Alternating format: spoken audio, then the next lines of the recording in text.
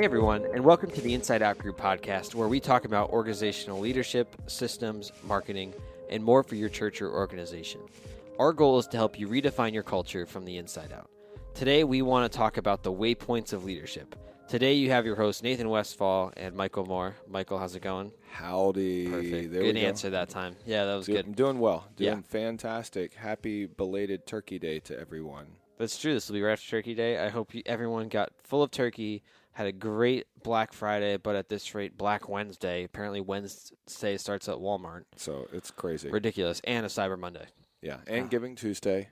What? And yeah, there's Giving Tuesday. And Is it because you bought so much on Black Friday / Cyber Monday, they had to make up Giving Tuesday? Yeah. To make So- people feel less guilty about it? All right. Well, first off, talking about the waypoints of leadership, what is a waypoint and how does it even apply to leadership? All right, so I want to talk airline language because if you know me, I love to travel. No, really? Yes, I love to travel. I am a proud supporter of Delta Airlines at the moment, and hopefully will continue to be Delta Airlines. Proud. You might as well just be sponsored by Delta. I at this no point. Delta. I need you to sponsor me, please. Just give me a few tickets a year, and I promote you at least once a month from the stage. That's all I have to say. So it's already been 2 weeks in a row, I can say confidently, in terms of City Church messages. At the time of this, it might be 3. it's gonna be. Oh, I'm talking about it next week too. Yeah, so it'll be 3 weeks in a row. Yeah. So Delta, hook a brother up. So in airline talk, there's a lot of code words that they use, and so some of you guys may know this as far as like airport codes. Airport codes are always 3 letters, and so Albany ALB, Atlanta ATL, Houston IAH. New York City, it depends on where you're flying out of. It's either JFK, LGA, or EWN, I believe.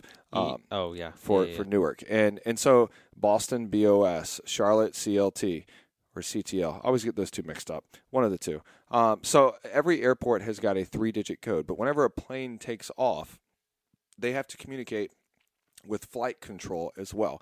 And in flight control, they communicate not by latitude and longitude like what we would think about. They communicate by waypoints. And what waypoints are is it's a 5-letter code that they use to be able to navigate where they're going and their speed and their altitude to their destination. And so I think about it like this. Remember playing games as a kid and how you would get to a certain point in a game and you would hit a checkpoint.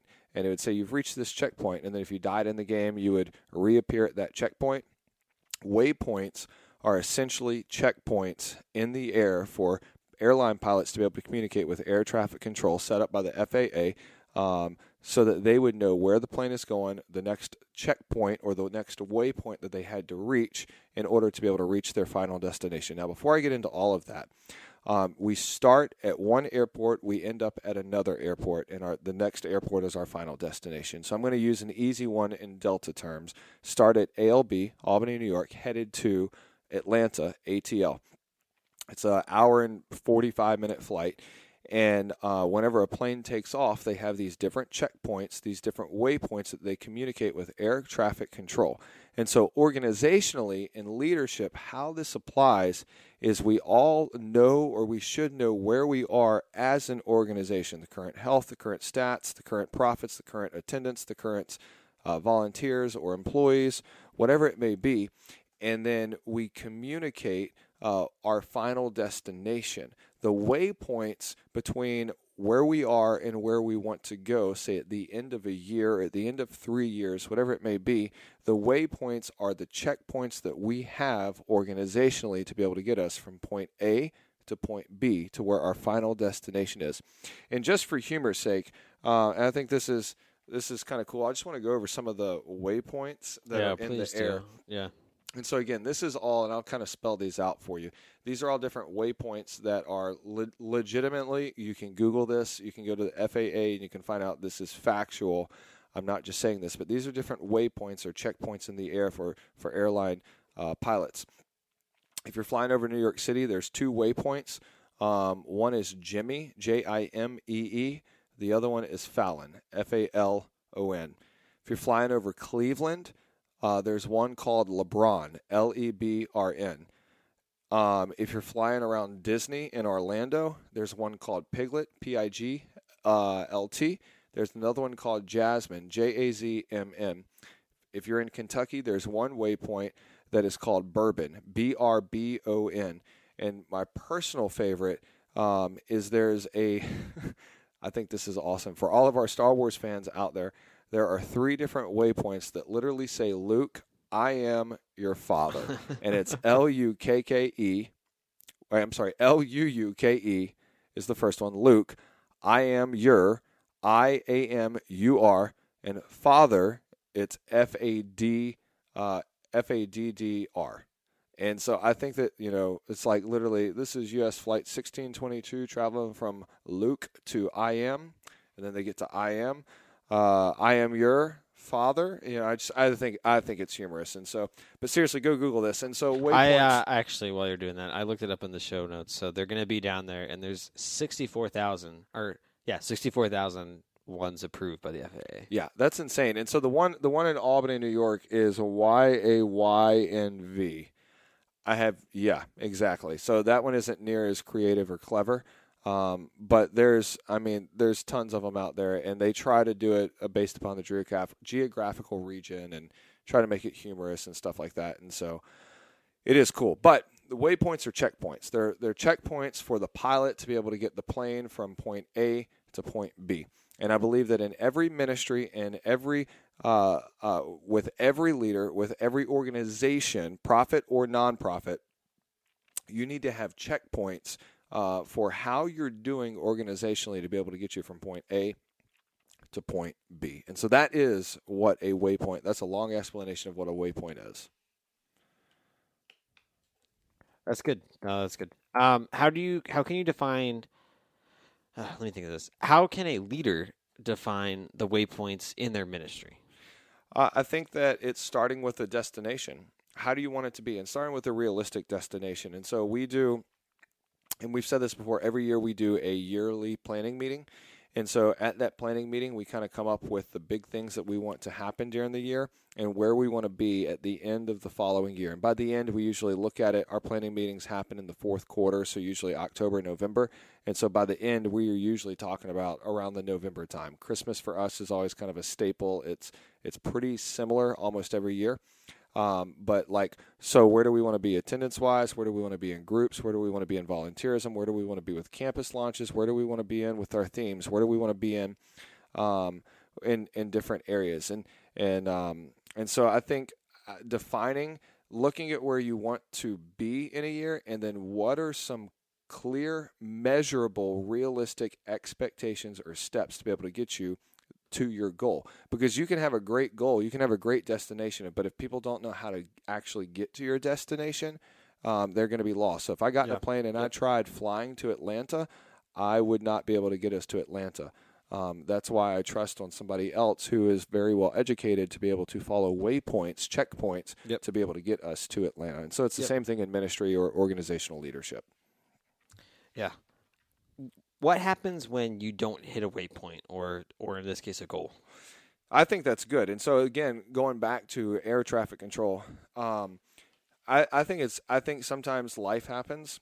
Sometimes you have unexpected things that happen. You lose staff members. Your organization outgrows where you were anticipating it to happen. You lose a lot of people. You have a high turnover. You have building issues or tenant issues or whatever it may be. And so obviously life is going to end up happening. It's the same thing as a storm happening whenever you're in the air. You just rolled your eyes. I know. The last plane I flew on, we diverted because it was a Delta flight. And it's no fault of Delta, but it was the worst turbulence I've ever felt in an airplane. Like, I was next to the wing and it was like, it's going to snap in half. Yeah, was it shaking and stuff? Oh, it was more than shaking. It was like, I had to put my laptop away because at one point my laptop left off the tray. And really? It was pretty bad, yeah. I've never experienced it like that, but I think you were with me flying from IAH, which was Houston, we were supposed to fly into Albany, and storms happen and stuff. And so think about it like this. Whenever there's storms that happen in life or things that flare up in ministry or in organizational leadership, it's going to sidetrack you. It's going to derail you a little bit. And the same thing with a pilot. They may have to change the checkpoints that they go to. They may have to adjust the checkpoints as the year goes. I'm going to talk specifically for a year because we're going to get into that in a minute. They may have to change the checkpoints that they have for the year to be able to get you to the goal. You can still get to your goal, but it may not be at the time frame that you wanted it to be. It may be a little bit longer. It may also be sooner. And there may be added checkpoints or added things that end up coming up that you just have to deal with. It's a part of life. It's going to happen. And so you have to be willing to adjust. And so you want the checkpoints or the waypoints in there is a firm thing when you start, but also understand that as the year progresses, it's going to adjust some. Up a month, back a month, delayed, For sure. Whatever it may be. And so I think it's very similar to that. And so I wouldn't be upset about it, but I would also understand that changes are going to take place. Yeah, and as long as we're talking about metaphors here with planes, I mean, you could even just have to be prepared to go with the flow at any time. I mean, that same trip back when we were going from IH to Albany, I mean, we didn't even go to Albany. We landed in Connecticut and drove over, right? We still got to the same destination, but 4 hours later, and we had to take a plane and a car. Yeah, that's true. That is true. I remember that. So how realistic should the leader be, and should the leader get input from other people on the team? Yeah, so I think it depends on what it is that your end result is trying to be. And so I'll use our Rensselaer campus launch. And so I went into a meeting and I said, I want to launch a campus in Rensselaer at this date right here. And that was my firm date. I even think I announced it from stage, which was a negative. It was a no-no for me. I've learned that since then, because once we started digging into it, I didn't realize how much would actually have to take place before we could ever have our first Sunday experience launched as a campus. I mean, you think about, for us, it was finding a campus pastor, it was finding worship leaders, coordinators or worship coordinator, hosting coordinator, funding. I mean, tens of thousands of dollars, planning, marketing, prep, all this stuff. And so as a visionary, my idea was, hey, we're going to do this, and we're going to do this by this date.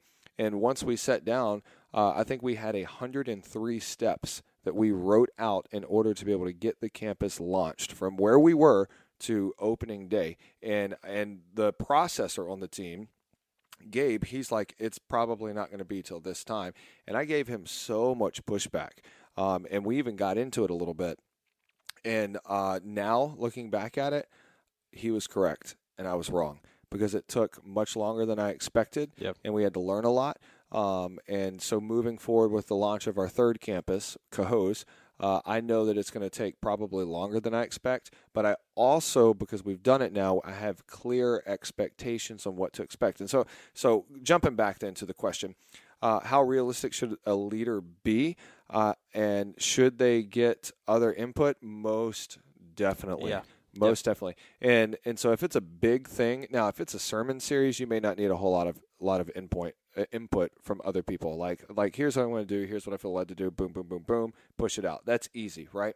But if you're talking about starting an entirely different campus or church that's going to affect your current campus, it's going to affect people's lives, it's going to be people moving and cross-pollinating and stuff, you need to get a team in around that. And as a visionary, it's easy to get so distracted by the vision that you forget all of the execution that actually takes place. And so you need those people who are going to give you pushback. You need those people who are going to challenge you. And you need those processors who are going to write it out and come back to you. Here's my 103 steps to be able to get this done. So I definitely think that you need input on larger stuff from teams. If it's a short decision, probably not. But if you're thinking about your destination organizationally, it's probably going to be large decisions that's going to end up getting you to your destination. Yeah. No, that's really good. And just a side note, if you're a visionary like Michael, you can have all the ideas in the world and your team will support you. Just don't say a date. You shouldn't be in charge of that. Look, I'm making that as a joke to you, but like no, it's because I've definitely come out like there are some, so if we're doing conference for next year, we're able to set a date on that, but we've also done large events now, and so we kind of know what to expect and how much preparation goes into it. But on launching something brand new, it is better to wait 6 months and to do it right than to push it out prematurely and to have a child on life support for the next year. Yeah.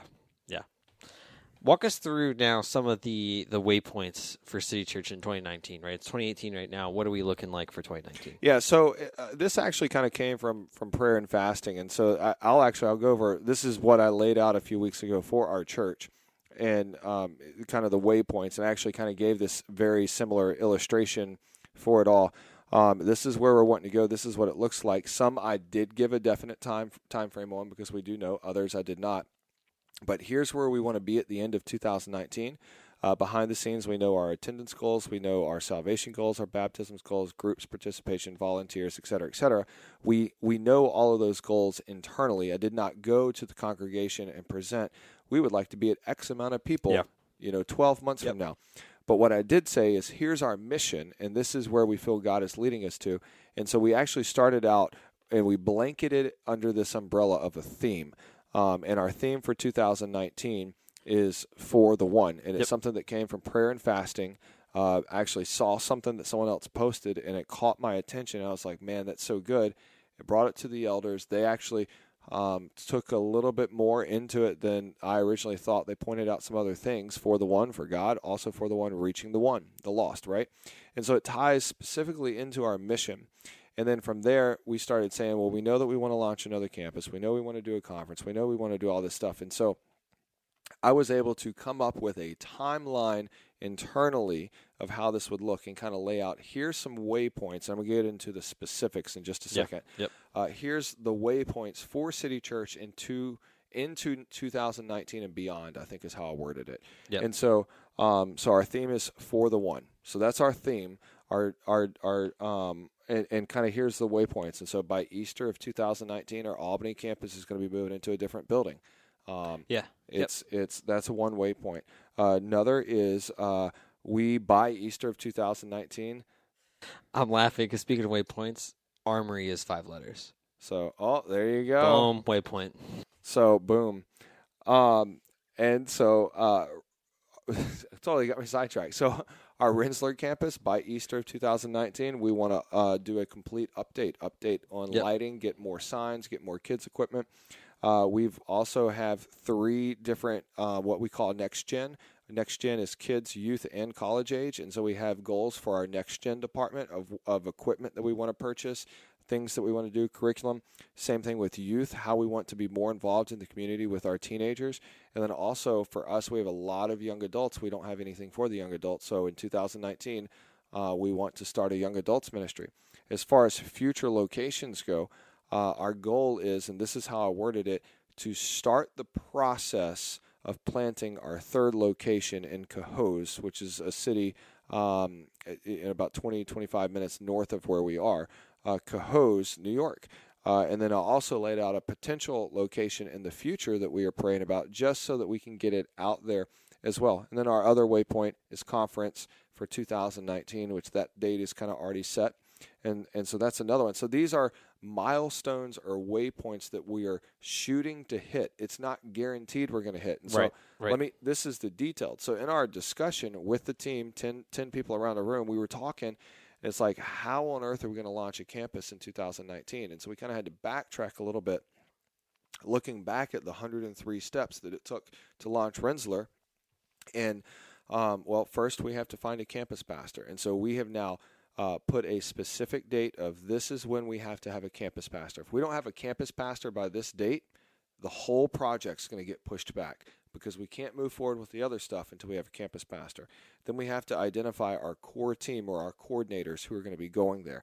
If we don't have the coordinators by this date, the whole thing is going to be pushed back. Then we're going to hold a few events in Cohoes, night of worship or an outreach, whatever it may be. But if we don't have a campus pastor, how are we ever going to be able to build a core team? And if we don't have a campus pastor and core team, there's no way that we can ever hold an event over there. Right. Because we would be holding an event with our current volunteers, which would be exhausting them and pulling from the resources that are already used in other areas. And so these are kind of some of the specifics. And then we have a tentative timeline of if we hit the campus pastor, if we get the core team, if we do the event over there, if we start holding interest meetings, if we budget, and that's a whole other topic, if we have all the finances in line, if we have the marketing taking place, then potentially in the fall we can start holding preview experiences, potentially. But there's all of these different waypoints that we have to hit, or these different checkpoints that we have to hit in order for this campus to actually get off the ground. And so that's kind of the way that we're looking at it with that. And just like if I was flying from Albany to Atlanta and I get detoured out to Michigan because of a snowstorm or whatever else, if I get detoured, it's going to take me a little bit longer to get to my destination. We're going to launch Cohoes. It may not be in the timeline that we originally see, but we're going to launch Cohoes. And because we don't know the timeline specifically and we can't put a date to it, we're not going to publicly say what a date is. We internally know, but not publicly. So, yeah, and I mean, this is good that you mentioned. This actually got me thinking. So at my office, totally not the same thing, but we do planning sessions in 4-month increments, right? So every 4 months we have a list of stuff that we have to get done. Right. But the way we do planning is kind of the same way, right? We know that all of this stuff might not get done within the first 2 weeks or the first 3 weeks, but it's going to get done by April or whatever. Right. We actually go a little bit further than that, and we, let's say for 4 months, have 12 tasks to do, right?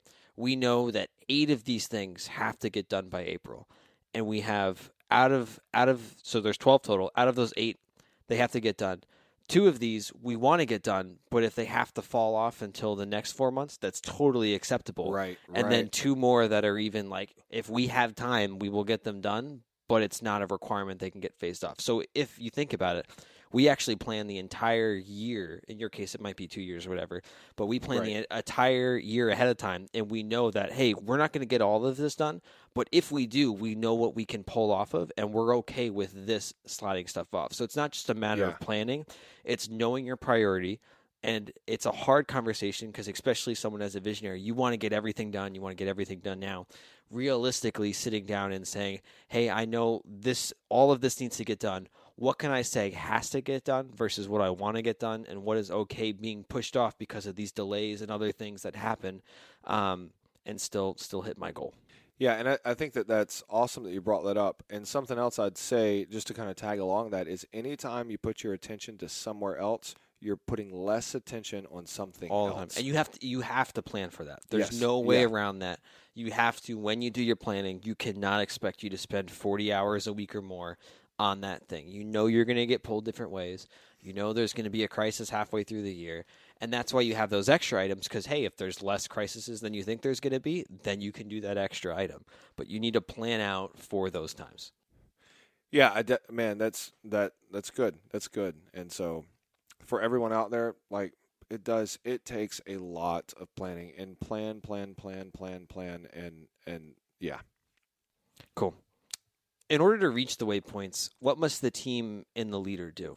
Like, what are some steps? Like, we have this great plan, we have all this stuff. What are now, I guess, action items or something that you can think of? Yeah, actually, you just said it. Action items are it. And so we know what needs to be done in January if we're going to hit a fall preview experience for Cohoes.